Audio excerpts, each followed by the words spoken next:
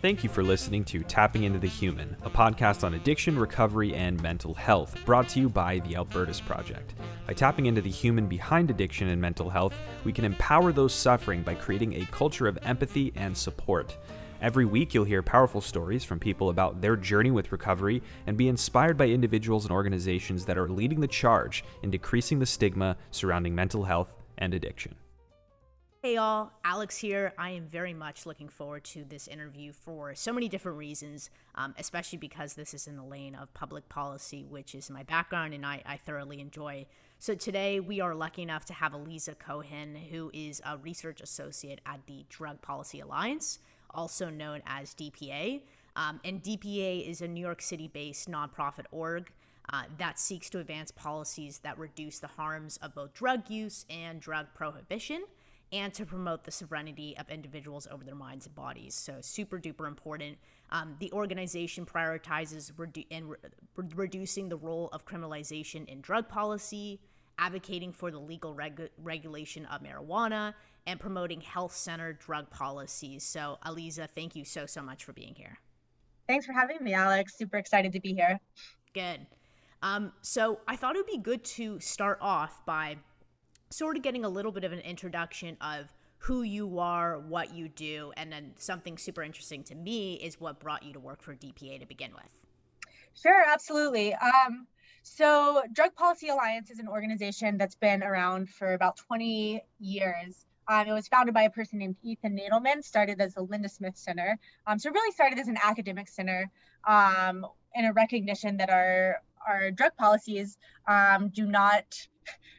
largely do not reflect our values, largely are not grounded in health, human rights, and compassion and science.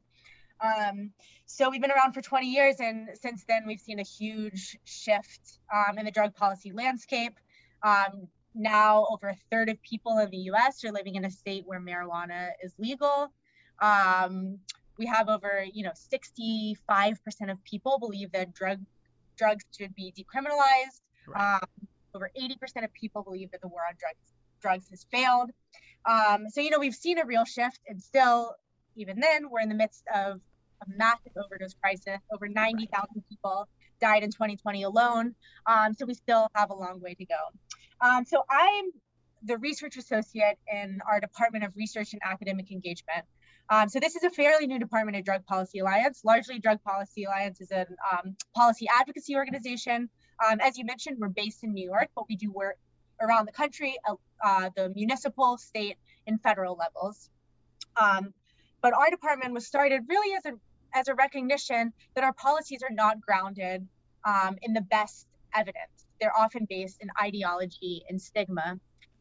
So we, part of what we do is give our policy team the best and latest research so that they're armed with the evidence to inform our policies makers. And also part of what we do is engage academics with policy work and advocacy. Often academics are not given the tools to do advocacy work. They're taught to write in peer-reviewed journals, not necessarily taught to write op-eds or do an interview, things like that. So we do a lot of trainings for that. And then we also know that they aren't rewarded for that as well. So we try to talk to them and work with them about the importance of engaging with policy work. And also we know that academics want people to use their research, right? For sure. They want their research to have impact. So we'll work with academics on the front end to help formulate questions, to write in their research how their findings can influence policy, to go that extra amazing. And show that research can and should influence policy. So that's what I do specifically at DPA. That's fantastic. And obviously you're passionate about the mission. I am too. What brought you to DPA? Was this your first job out of school? What made you sort of find it? What were you studying in college out of curiosity? Sure, yeah. So I studied sociology in undergrad. And yeah, largely I was interested in criminalization, in mass criminalization and the war on drugs. I think the war on drugs is such a pertinent invisible way that people are criminalized and punished in the US. It's so apparent in our everyday. It happens through policing, it happens in our schools, and also it happens in these really insidious ways. So yeah, I actually interned at DPA when I was an undergrad. Oh, nice. Okay. Going into my final year, and then left for a few years, and then when there was an opening, I came back. So yeah, largely I view, I'm interested in the broader project of ending criminalization and ending capitalism and abolition.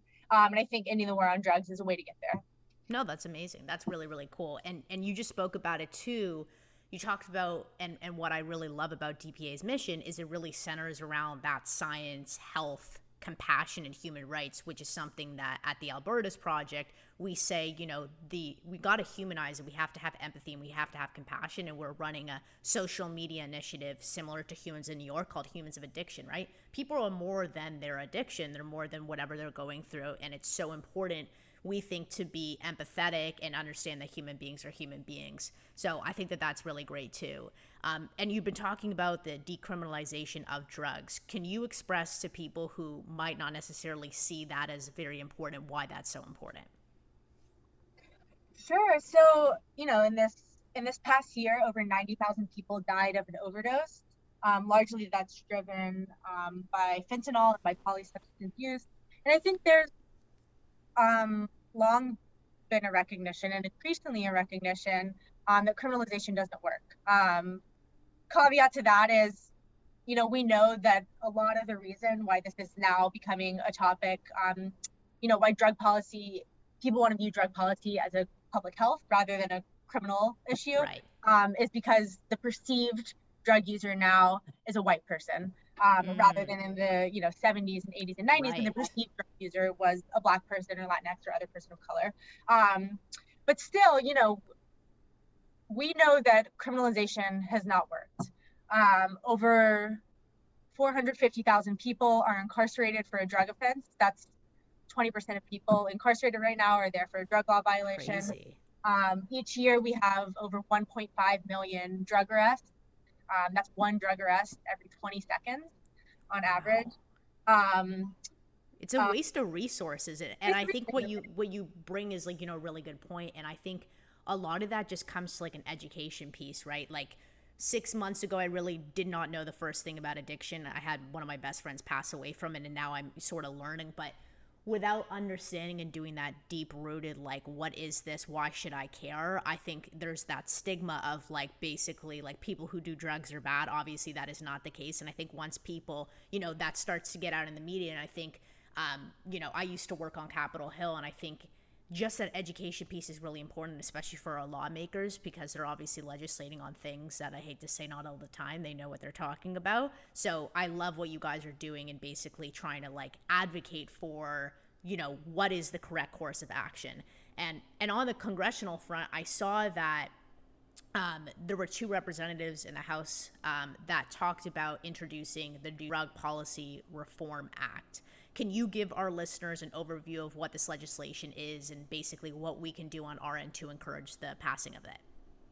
Sure. So the Drug Policy Reform Act is a federal piece of legislation that would remove criminal penalties for drug possession. That's sort of the first thing it does. Cool. It would also move regulation and oversight of drugs away from the Department of Justice, so away from a criminalized approach. Love that. Health and Human Services, right? To recognize that if drug use is a public issue, would do that. It would also create automatic expungement, right? Anyone who has drug conviction would have their records sealed. It would make people who are currently incarcerated for drug convictions eligible for a hearing, to be able to be released. It would also, do a host of things to eliminate collateral consequences, mass impact drug convictions. So right now, having a drug conviction can make you ineligible for public assistance.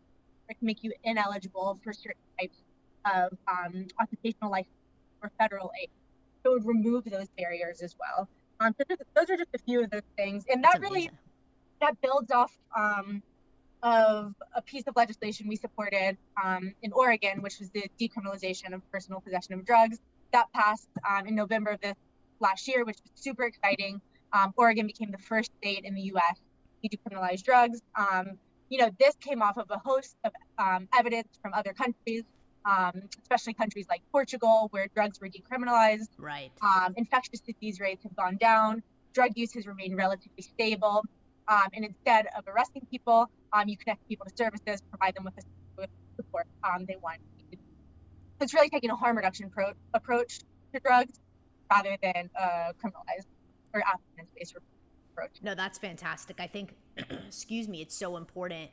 As you just said, moving from the DOJ, which is the Department of Justice, to HHS, it's just the simple recognition, hey, there's a certain group that's the best to deal with this, and we're not going to treat this like a, hey, if you do drugs, this is your punishment, because why is anyone going to come forward and going to get help? If we make it a health problem, right, like cancer is, whatever, any physical ailment that you can see, there's not a stigma around that. So I even think just that is really, really great. And then something you were just talking about is harm reduction, which I think for people who are new to this space, they're trying to figure out what exactly is harm reduction. I just did a whole post on that, but from the Drug Policy Alliance perspective, what is harm reduction, and why has this been like sort of a helpful tool to people who are automatically going to continue to use drugs, but at least are going to use it in a safe way? Yeah, sure. So you said it. I mean, harm reduction takes the approach of meeting people where they are. Harm reduction does not assume that abstinence or non-use is the best approach to drugs. It recognizes that drugs always have been and really always will be a part of our society. As you mentioned, we all use drugs in some way, right? Whether that's illicit drugs, whether that's pharmaceutical drugs, whether that's caffeine or tobacco, right? There are a number of drugs that we use every day. And so what's different is how people are criminalized or how people are treated for it, right? I can use drugs with relative impunity. I'm a white, wealthy white woman, right? So I am not criminalized for my drug use. But harm reduction, getting back to it, meets people where they are. It allows people to choose a path that works for them, whether that's trying to stop using drugs, whether that's to use drugs in a different way or better manage their drug use. And it really gives people other tools like sterile syringes or pipes or cookers to use drugs in a safer way. And also, I should say, harm reduction is a radical movement that's decades old. And it's really a movement that's based on the fact that we as people use drugs need to build what works for us. We have tools and the expertise and the power to care for ourselves, care for our communities. And unfortunately, a lot of times the government isn't going to create that, right? Like we need to create those tools ourselves and create programs and practices that work for us. I don't want to lose the radical roots of harm reduction as well. Cool. No, that's fantastic. And, it's interesting because I didn't realize what, unfortunately, a controversial issue it is. When I was doing research trying to get into this, I was like, what's so controversial about giving people, supervised injection sites? Right. I saw in New Jersey that they've closed a bunch down and they're trying to legislate on that. I'm like, what's going on? If people are going to continue to use drugs, let's at least support them and make it so it's safe, right? But so it's interesting that you say that, and I think that that's a good point. One other thing that I wanted to chat about too was, obviously, it's apparent that grassroots movements are critical to catalyzing change in whatever form that might be. In order to start talking about this, I think at an early age, childhood education is a really important piece. Do you guys do anything in terms of education, whether that's younger children, high school, so people in school can actually start learning this at a younger age versus experimenting in college, hearing the stigma from their friends? Sure. So we do a number of things. We post a lot of educational resources and materials on our websites. We have a video series called Matters of Substance, which are 1 minute videos that introduce people to drug policy and harm reduction terms and concepts. Cool. We have a number of resources for people who do use drugs. We have tips on safer partying and safer use. We have tips on recognizing signs of an overdose. So in addition to those sort of educational materials, we have a whole curriculum, a tool-based curriculum based in research and harm reduction that's sort of an opposite of their approach, right? Instead of saying that abstinence is the only way and sort of forcing that on the kids, we've created a curriculum called Safety First that's a reality-based drug education program for kids. It's been implemented in 2 counties, one in New York, one in San Francisco. I think in the Bay Area. And in the Bay Area, it's been piloted in 5 schools. In New York, piloted in 1 school with over 88 kids. So hopefully, that curriculum is available for free. It has 15 lessons. It's available for free to download. Anyone can download it, use it in the classroom, or to learn. And it walks you through, what are drugs? What are the different drug classes? How do you recognize signs of an overdose? How can you use more safely?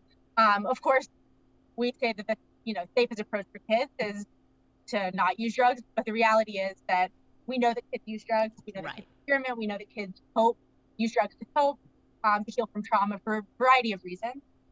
So we want students and young people to have the best available information, because young people are also people.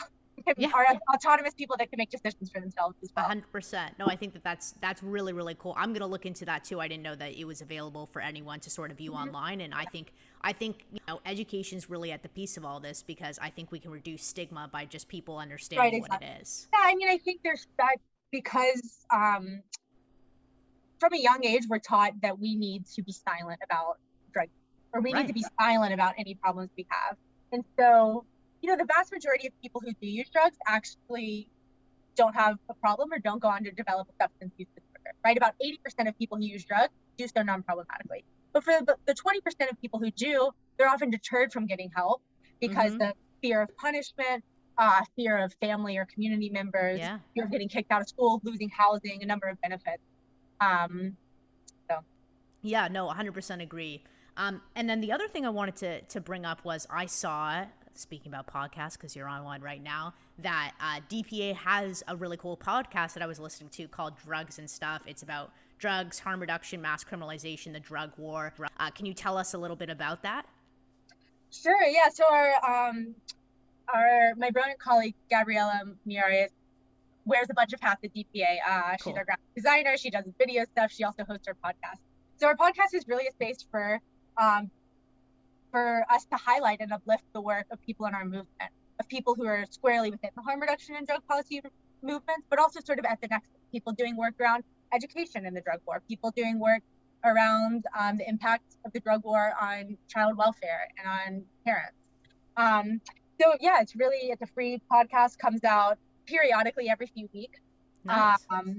And they're great resources, great tools to use in the classroom.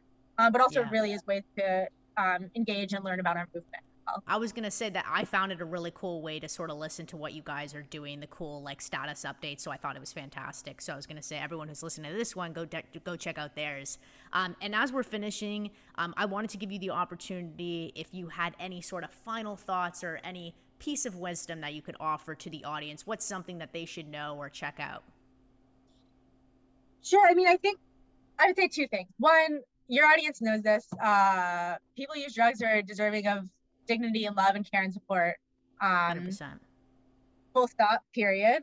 And secondly, there are a myriad of ways to get involved, especially at the local level, right? There are harm reduction organizations in so many cities around the country.